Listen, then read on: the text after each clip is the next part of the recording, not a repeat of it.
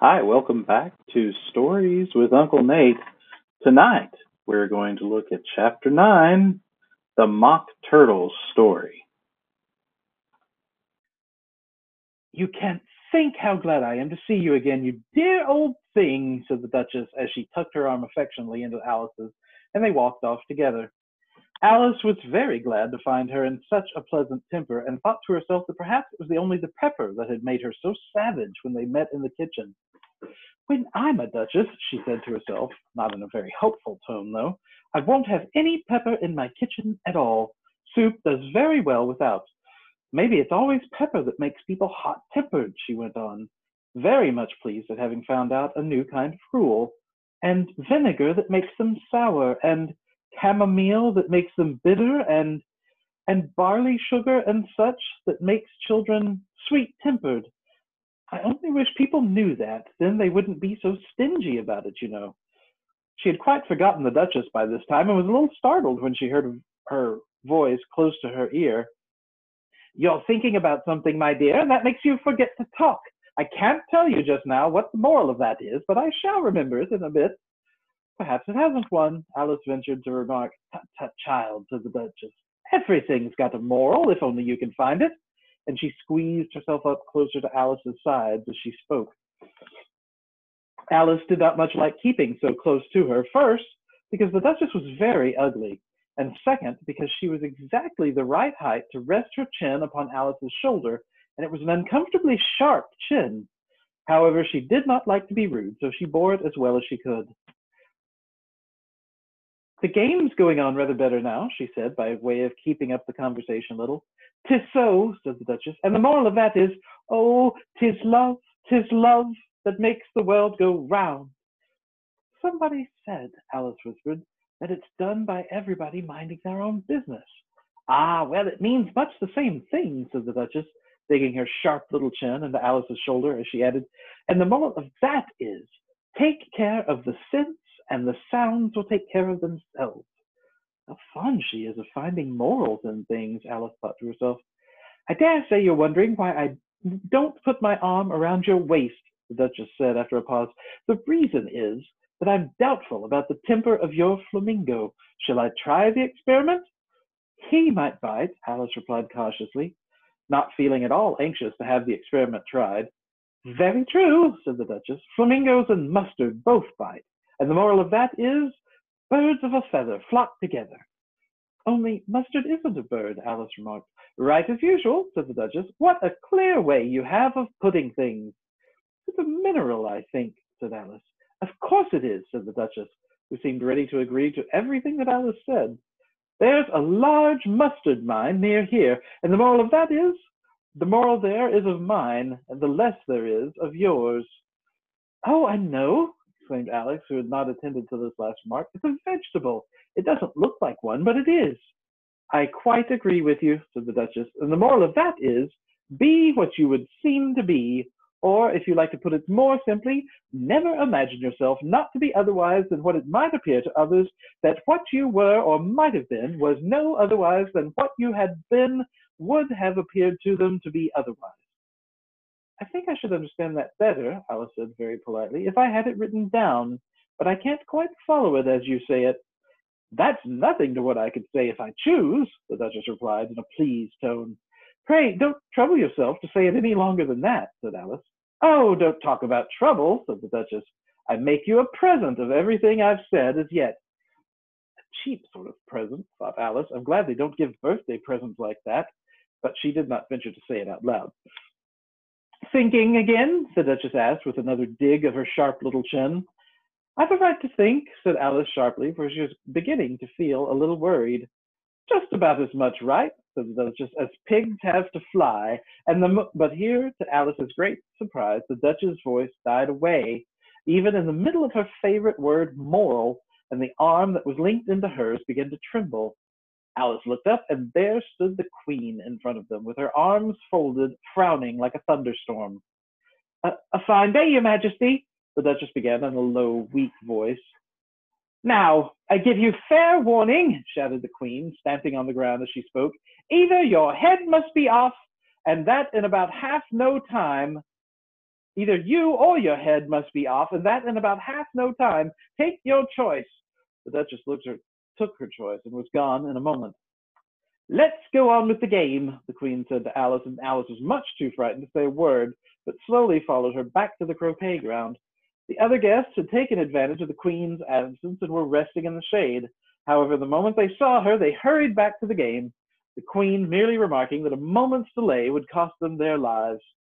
All the time they were playing, the Queen never let off quarreling with the other players and shouting, "Off with his head!" or "Off with her head!"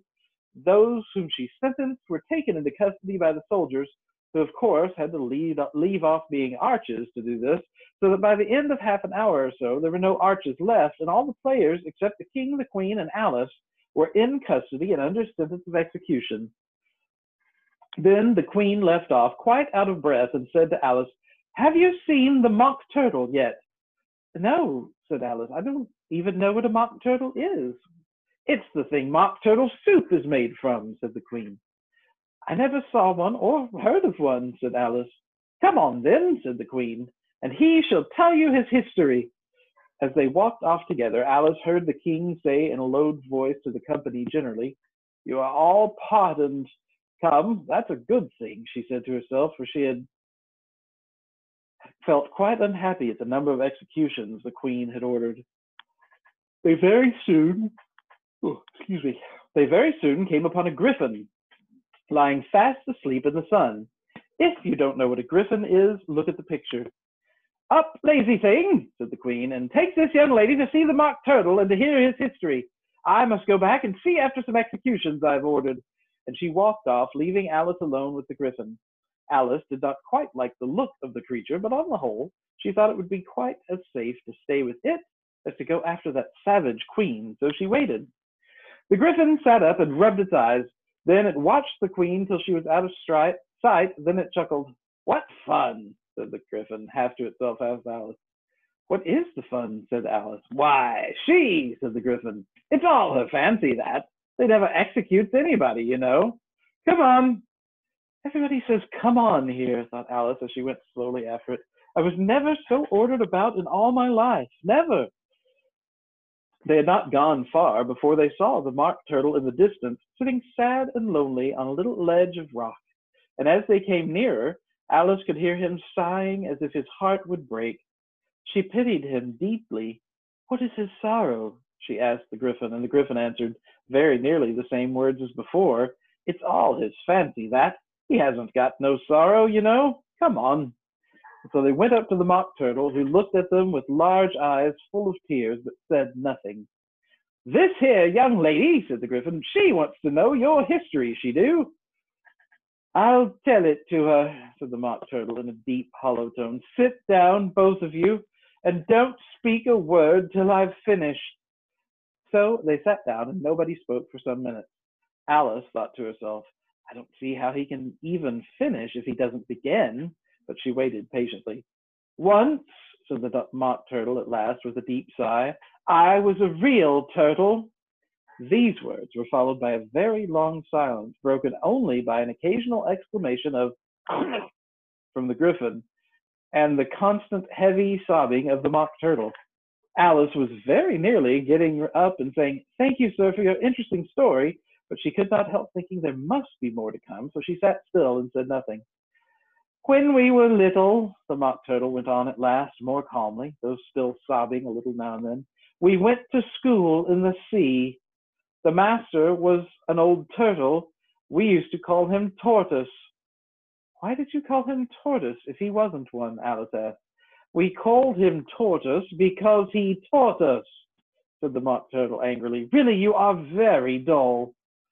You ought to be ashamed of yourself for asking such a simple question," asked the griffin. And then they both sat silent and looked at poor Alice, who felt ready to sink into the earth. At last the griffin said to the Mock Turtle, "Drive on, old fellow.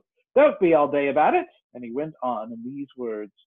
"Yes, we went to school in the sea, though you mayn't believe it." "I never said I didn't," interrupted Alice. "You did," said the Mock Turtle. "Hold your tongue," added the griffin, before Alice could speak again. The Mock Turtle went on. "We had the best of educations. In fact, we went to school every day. I've been to a day school too, said Alice. You needn't be so proud as all that. With extras? Asked the Mock Turtle, a little anxiously. Yes, said Alice. We learned French and music. And washing? Said the Mock Turtle. Certainly not, said Alice indignantly. Ah, then yours wasn't a really good school, said the Mock Turtle in a tone of great relief. Now at ours they had at the end of the bill French, music, and washing. Extra. You couldn't have wanted it very much, said Alice, living at the bottom of the sea. I couldn't afford to learn it, said the Mock Turtle with a sigh. I only took the regular course. What was that? Inquired Alice. Reeling and writhing, of course, to begin with, the Mock Turtle replied, and then the different branches of arithmetic: ambition, distraction, uglification, and derision. I've never heard of uglification, Alice ventured to say. What is it? The Gryphon lifted up both its paws in surprise. What? Never heard of uglifying? He exclaimed. You know what to beautify is, I suppose. Yes, said Alice doubtfully. It means to make anything prettier. Well, then, the Gryphon went on, if you don't know what to uglify is, you are a simpleton. Alice did not feel encouraged to ask any more questions about it, so she turned to the Mock Turtle and said, what else had you to learn? Well, there was mystery, the Mock Turtle replied, counting off the subjects on its flappers. Mystery, ancient and modern, with seaography, then drawling. The drawling master was an old conger eel that used to come once a week. He taught us drawling, stretching, and fainting in coils. What was that like? Said Alice. Well, I can't show you myself, the Mock Turtle said. I'm too stiff, and the Gryphon never learnt it. Hadn't time, said the Gryphon. I went to the classics master, though. He was an old crab, he was. I never went to him, the Mock Turtle said with a sigh. He taught laughing and grief, they used to say. So he did, said the Gryphon, sighing in his turn. They both creatures hid their faces in their paws. And how many hours a day did you do lessons? Said Alice, in a hurry to change the subject. 10 hours the first day, said the Mock Turtle, 9 the next, and so on. What a curious plan, exclaimed Alice. That's the reason they're called lessons, the Gryphon remarked, because they lessen from day to day. This was quite a new idea to Alice, and she thought it over a little before she made her next remark. Then the 11th day must have been a holiday? Of course it was, said the Mock Turtle. And how did you manage on the 12th? Alice went on eagerly. That's enough about lessons, the Gryphon interrupted in a very decided tone. Tell her something about the games now. And that is the end of chapter 9. Please, everyone, stay safe, stay healthy, stay inside, and we'll see you back here soon. Talk to you later. Bye.